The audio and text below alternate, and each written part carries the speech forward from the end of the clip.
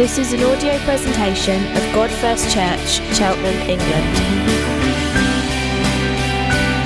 A community of Jesus followers, worshipping God first, proclaiming God first, and together living God first lives. For more information, visit our website at godfirst.org.uk.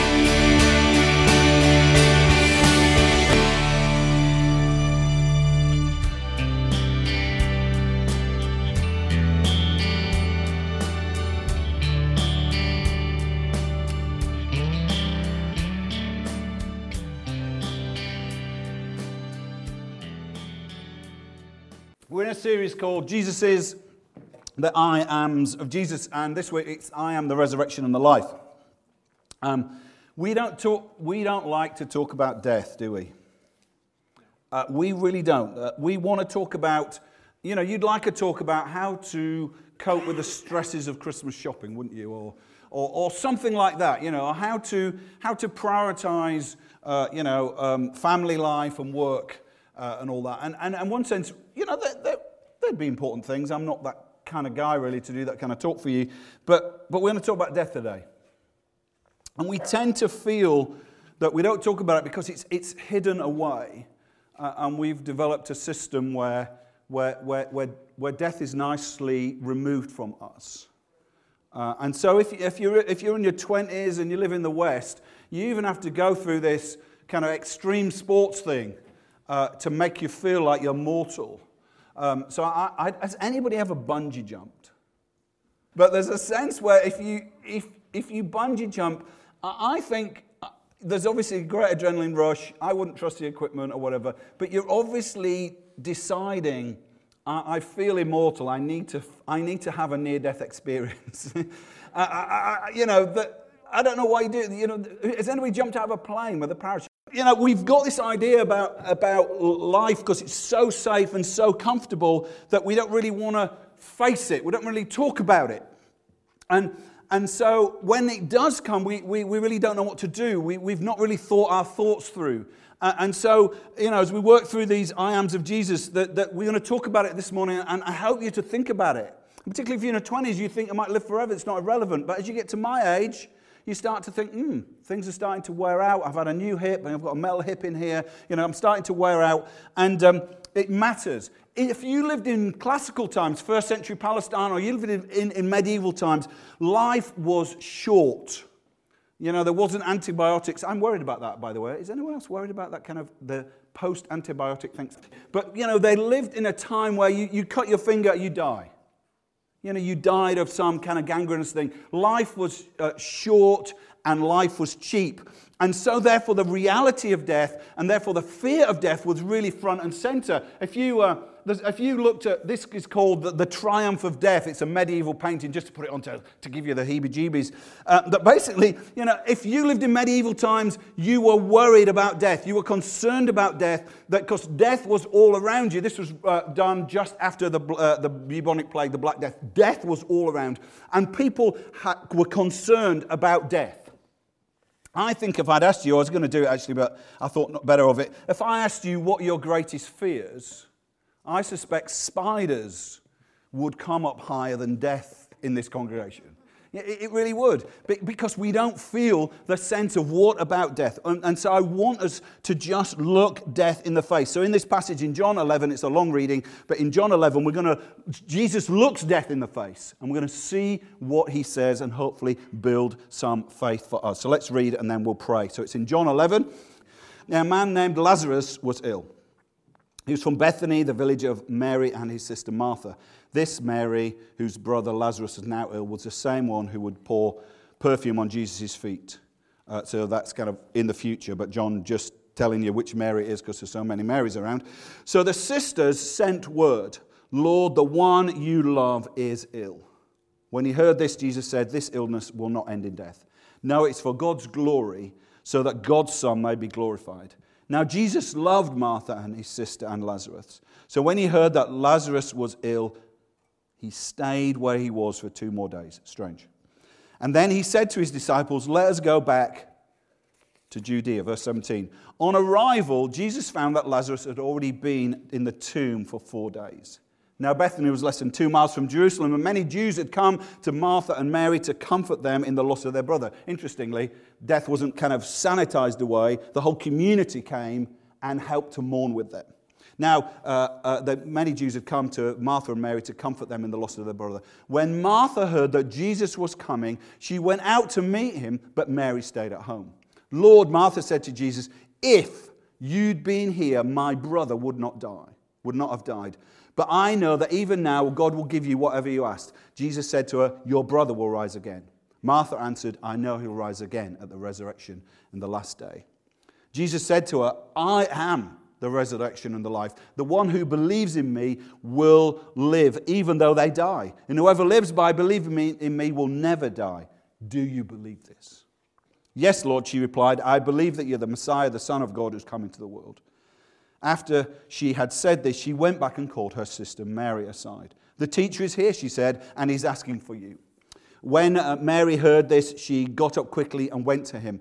Now Jesus had not yet entered the village. He was still at the place where Martha had met him.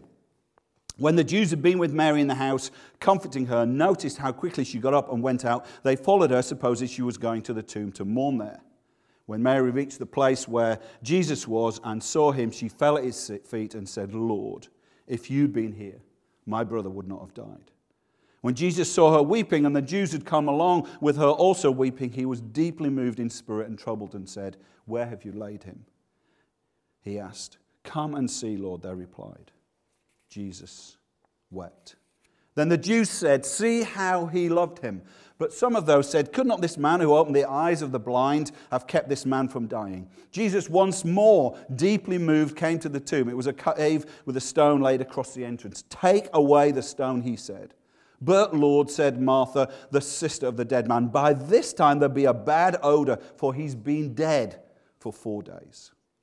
Then Jesus said, did I not tell you that if you believe, you'd see the glory of God? So they took away the stone. Then Jesus looked up and said, Father, I thank you that you have heard me.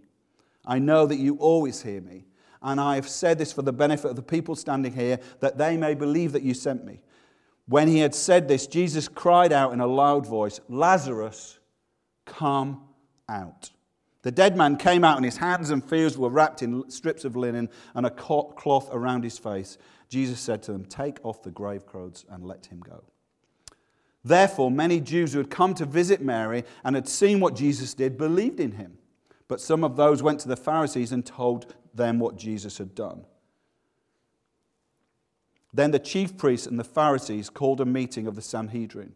What are we accomplishing, they asked. Here is this man performing many signs. If we let him go on like this, everyone will believe in him. And then the Romans will come and take away both our temple and our nation. Then Caiaphas, who was the high priest that year, spoke up and said, you know nothing at all, he said. Do you not realize it's better for you that one man die for the people than the whole nation perish? Lord, we thank you for this story recorded by John.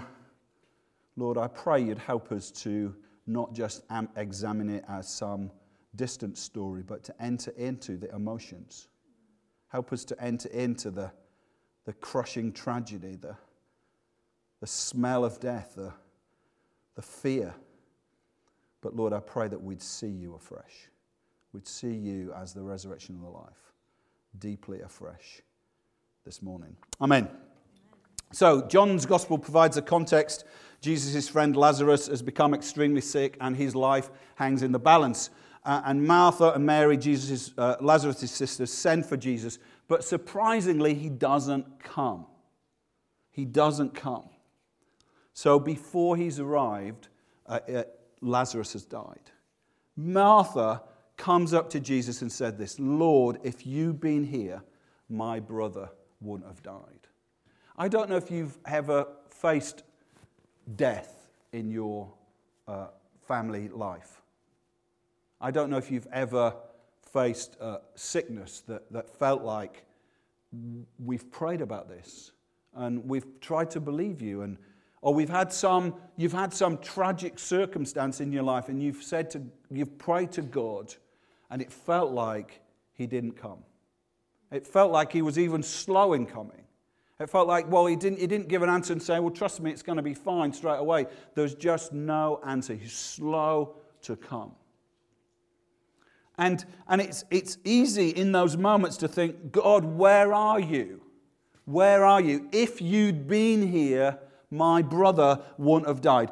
God, where are you? We face this stuff. I've walked through this stuff. This stuff's happening. My family member has got a heart attack, or there's a cancer, or there's some crippling disease, or something has happened, and you never showed.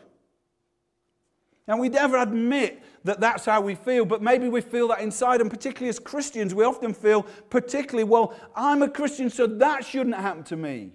You know, I trust in Jesus, so that stuff shouldn't happen to me. I should have his ear. His sheep, we said last week, you know, his sheep hear my voice. And there should be a sense where we say in this personal relationship, Jesus, come. And he doesn't come, and we feel crushed by it. Martha says to Jesus, if you'd been here, my brother wouldn't have died. I mean, it's a statement of faith, but it's also a statement of despair. Jesus says, I am the resurrection and the life. The one who believes in me will live, even though they die. And whoever lives by believing in me will never die. Do you believe this? It's brilliant. Jesus is saying that death will come, but you'll live.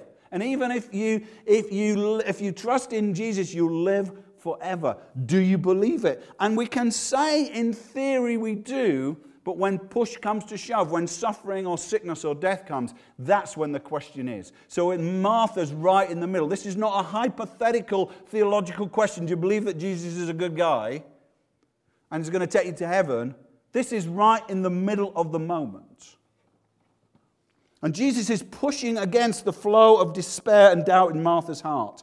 And he's overwhelming it with hope and faith. He's saying, that's not the final word. Your despair, your doubt is not the final word. He's saying, I am still God. When he says, I am, he's saying, I'm God. I am still God. The flame of my life is inextinguishable. It burns brightly even through death. A light that shines so strong that the darkness can never put it out. Do you believe it? He's asking, do you believe it? And I think it's important that we know the answer to that question before we face that moment. Before death comes to take us or take our family members or those close to us, you need to have had the answer settled. Do you believe it? Do you believe that even though you die, you live? Naomi's mum died this summer. And I still feel we're still feeling the emotional repercussions of it, and we will do. But the thing about Mo was there was never a sense where she felt, God, you've let me down. We prayed about her cancer. Lots of people prayed about her cancer. And she didn't get healed. And the valid question would be, well, God, where were you? And perhaps we were saying that, but she was never saying that. There was never a moment in her where she said, God has let me down. There was never a moment where she drifted into self-pity. She was sad that relationships were going to be separated. That we weren't going to see each other, but there was no sense of fear, no sense of self-pity, no sense that she didn't believe that Jesus was the resurrection and the life. And in the funeral, there was a sense there that people had picked that up. That actually there's more. And it's so important that you and I understand to a world that doesn't ask the question, that doesn't even face the question. I believe it. I believe that you are the resurrection and the life, that whoever believes in me, even though they die, they live. So important we understand that question. Our society is scared, as I said, to look at death. I find that we don't even use the term now. In the media, we use the term passed on, or passed away, or is no longer with us. We don't like to use the word death. There's something horribly final about the word death. We don't like to do it. And I think people, I don't know if you talk to your friends or work colleagues, or maybe you're not a Christian here this morning, maybe you have those thoughts and think, what about the dead? Who about the person who's dead? What's it like? So we talk really vaguely about, they're looking down on us. They're looking down on us. But in the funeral or in the expression, there's no sense of any understanding of afterlife. But yet in that moment, they've never said anything spiritual. But yet in that moment, they'll comfort themselves. He's looking down on us. Or they'll say, she lives on in our memories. Because we're wanting to cling on to that there's something more. But yet our society, and we can often so easily live as if there is no other life. This is the end of the story. But yet we need to face the reality. We need to understand that actually if you die believing in Jesus, that your life is hidden in Jesus, that your eternity in Christ is, as one who's died, is better than the reality of here. It's more rich, it's more vibrant, it's more real than this. We've tended to have a view of this life as the real earthy life. It's Greek thinking that. And the other life, the afterlife, is vague and clouds and whatever. No, the fact is that this is the breath. This life is the vapor that's here today and gone tomorrow, and that is the real life. That's the eternity that lasts forever.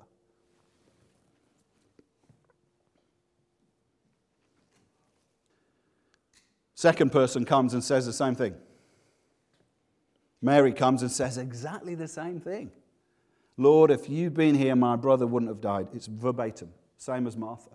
But yet the response is different. Jesus' response is different. It says, when Jesus saw Mary weeping deeply moved, he was deeply moved and bellowed with anger. Jesus wept. Those watching says, see how he loved him.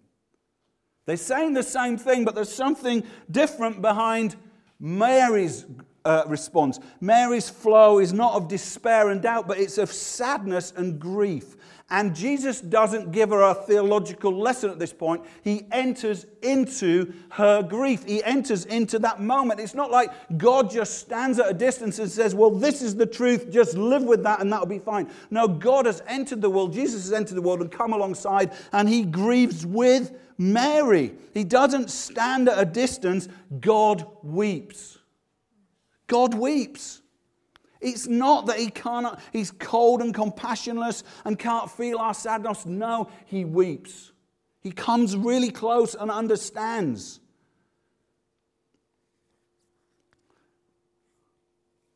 But Jesus is not entering into hopeless grief. But he does weep with us. Paul writes in 1 Thessalonians verse 4, it was a verse that Zach, my eldest, prayed when we were praying for Naomi's mum before she died, praying with her. Brothers and sisters, Zach read, Paul wrote, we do not want to be uninformed about those who sleep in death, so that you do not grieve like the rest of mankind who have no hope. For we believe that Jesus died and rose again, so we believe that God will bring with Jesus those who've fallen asleep with him. We do not grieve as those without hope. You can grieve. When death comes, and it's as common as childbirth. You know, we think childbirth is really common, don't we? I mean, particularly in the demographic in this church. And death isn't, but they're just as common as each other. When death comes, we can grieve, but we don't grieve as those without hope. Jesus grieves with Mary, but he doesn't grieve without hope. He's not grieving and saying, oh, isn't it terrible, they're there. He's actually grieving with her, but also there's another emotion going on. There's another emotion going on. Jesus is angry. He is really angry. What is he angry about? I don't think he's angry about Martha or Mary. I don't think he's angry about the Jews. I don't think he's angry with God, his Father. He's angry about death. He's angry in the face of death. Because we've been told that death is this inevitable component of life. And that's just the way the world is. It's part of the ever-turning cycle of nature. You know what American president says, there's one thing inevitable, death and taxes. And actually, the Paradise Papers say maybe taxes aren't inevitable. Death, we've been told, is inevitable. But Jesus doesn't settle for the inevitability of death. He's angry at death. He's angry at death, and I've talked about this before to some of you, that is if you discovered somebody breaking into your house. If you arrived home and somebody was breaking into your house, and I know in Cheltenham we think there's no crime. You know, you lived in Salford inner city, Manchester. Everybody knew that people broke into your house. But in Cheltenham you think, crime doesn't happen. We did have somebody in the congregation whose house was broken into. But imagine you come home and you find them rifling through your stuff. You find them taking those pictures, that jewelry, that stuff that's so precious to you. You would be furious. You might grieve afterwards, but at the time you'd be furious. You wouldn't be just resigned to it. You'd say, how dare you, get out of here. Get out. And I believe that that's what Jesus is doing when he sees death come stealing away his best friend. He says to death, how dare you, get out. You've got no rights in here. Get out. Welsh poet Dylan Thomas wasn't a Christian, but perhaps understood something of this. In one of his poems, he said, do not go gentle into that long good night. Rage against the dying of the light. For Dylan Thomas, his rage is, death's going to come and take me and I've got no hope. But Jesus does rage against the dying of the light, not in fear of death, but he's saying to this unwelcome stranger called death, you have no rights here, go. He looks squarely at our greatest nightmare, the loss of love and life, and he's incensed. Because humanity was never meant to grow old. It was never meant to suffer disease or die. Death is a dark intruder into God's good world, but the tragedy is we have unlocked the door and invited it in. It was never part of God's design. It was never part of the plan. It's this dark intruder that comes to rob and steal the things most precious to us. And we've invited it in. Right at the beginning of the story, Adam and Eve, the first humans, turned away from the life of love of God and invited death in. I've done this often, this illustration, but if Jesus is saying, I am life, to step away from Jesus is to commit suicide, is to let death come. And Adam and Eve, in that first moment when they grasped the fruit and said, I'll do life on my own without God, stepped away. And death came. Paul says, death entered the world through the sin of the one man, Adam. We invited death in. But Jesus has come to drive it out. He's come to drive out sin and suffering and death, to drive it out of God's good world forever, to bring resurrection and life to those who believe in him, to make the world new. This is incredibly different than just thinking, oh, well, we've got some comfort blanket to help us when death comes. No, we've got this hope that Jesus is going to drive out sin and suffering and death out of this good world. We often think we're going to beam up to heaven and the world's going to stay a mess. No, those that die are going to go to heaven, but they're going to come back and God's going to make the world new. He's going to make the world new. And Jesus is going to demonstrate this new creation by raising Lazarus from the dead. Let's move. Jesus, once more deeply moved, came to the tomb. It was a cave with a stone laid across the entrance. Take away the stone, he said. Why does Jesus need the stone taken away? I mean, he's going to come out of a tomb a bit later on, and he doesn't have the stone rolled away. Just comes through, stones rolled away. He doesn't need the stone rolled away to bring Lazarus out. Do you believe that? He could bring him straight through. So why does he ask for the stone to be rolled away? Because I think he wants us to look in. He wants us to look in and smell the foul nature of death. Because we don't want to do that. We don't want to look in. We don't want to look in at the inevitability of death. We don't want to look at our total inability to lift ourselves from its grasp. We don't want to. Dylan Thomas didn't want to. He wanted to rage against that. But Jesus says, roll the stone away. And Martha says, but he stinks. He wants the people to face it, to look in. Death, you have no power over it. It has all power over you. Nice living, wishful thinking, having a happy tune, voting for the right political party, whatever you feel might change the world, will not rescue you. You are powerless in its face. But Jesus says, once more bellowed with anger. The writers are often, if you've got, I don't know if anyone's got a Bible in front of them, they've probably got, it's got something like, Jesus was deeply troubled. You know, like his football team lost on a weekend. You know, Jesus is deeply troubled. Now, this what's happening here is it's like this is this gut-wrenching anger right deep inside of Jesus. So it's the literal, Tim Keller said, the better translation is Jesus bellowed out in anger.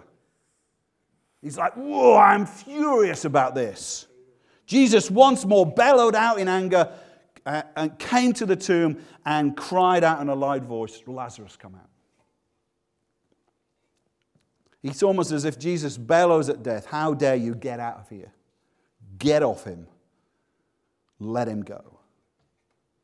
No matter how dead you are, when God calls, you come. If you are dead to God, when he calls, you come. That's what salvation looks like. Lazarus didn't lay in the tomb and say, you know, I think it'd be good to be a follower of Jesus now I'm dead in my sins. I think I'll throw off the grave clothes and try and live a good life and push out the stone and now I'll come. No, that's not how it works. When God calls you, then you come to life.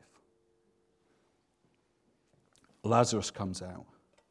This is just, though, the prologue to the big story. If you read John's account, the moment Jesus brought Lazarus to life, his enemies decide to kill him. It would cost Jesus his life to bring life to the world.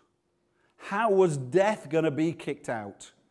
Jesus was going to take death into himself and kick it out. Caiaphas, the high priest for the year, it's fascinating. You know nothing at all. Do you not realize that it's better for you that one man die for the people than the whole nation perish? He got it. He didn't get it, but he says it, doesn't he? He says this is what's happening. One man's going to die so the whole world can be saved. Those that believe in him. So just a few short weeks after Jesus had declared, I'm the resurrection and the life, Jesus is dying. His body was broken on the cross, and his blood was shed. He faces death in all its horror and agony, takes it into himself. He says he drinks it down like a cup. But as Jesus is dying, he's dying because we invited death in. But he's dying because he has come to take it out. Death is not going to have the final word here. And it's important we believe this. It says, Jesus gave a loud cry when he's on the cross. Actually, that phrasing is exactly the same as Jesus bellowed out. Jesus is on the cross. He gives out a loud cry. I think even as death is coming to take him, as it's taken everybody before and since, he gives a loud cry and says, you've got no power here.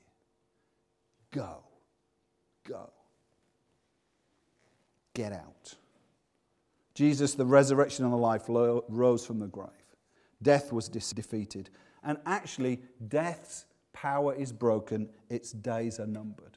So I don't know, in a congregation this size, it may be that nobody is facing family members or sickness and looking death in the face. But you need to understand that death's days are numbered. It's running away, grabbing those who it can. death is defeated. Paul writes in Corinthians, death is swallowed up in victory. O death, where is your victory? O death, where is your sting? Thanks be to God who gives us the victory through Jesus Christ our Lord. Death will come to you. As we talked last week about the day of the wolf, death will come to you. But you will go through it, but you will live on the other side. A day is coming when every eye on earth will turn and see gloriously Jesus returning. And all those that have died believing in him, even though they die, they live. And it says they'll come back with him to make the world new. All those that death has stolen away will come and live and dwell on the good earth. Revelation says this as we finish. Death will be no more. The world will be made new. God will dwell with his people. He will wipe away every tear from their eyes. There'll be no more death or mourning or crying or pain, for the old order of things has passed away. That's the reality. Whatever your life is like, that is the ultimate reality. C.S. Lewis talks about life after death for those who believe in Jesus like this. The term is over. If you're a teacher, you get this. The holidays have begun. The dream is ended. This is the morning. This is the beginning of the real story.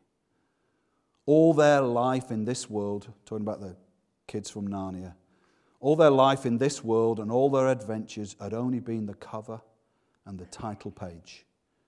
Now there was beginning the great story which goes on forever, in which every chapter is better than the one before.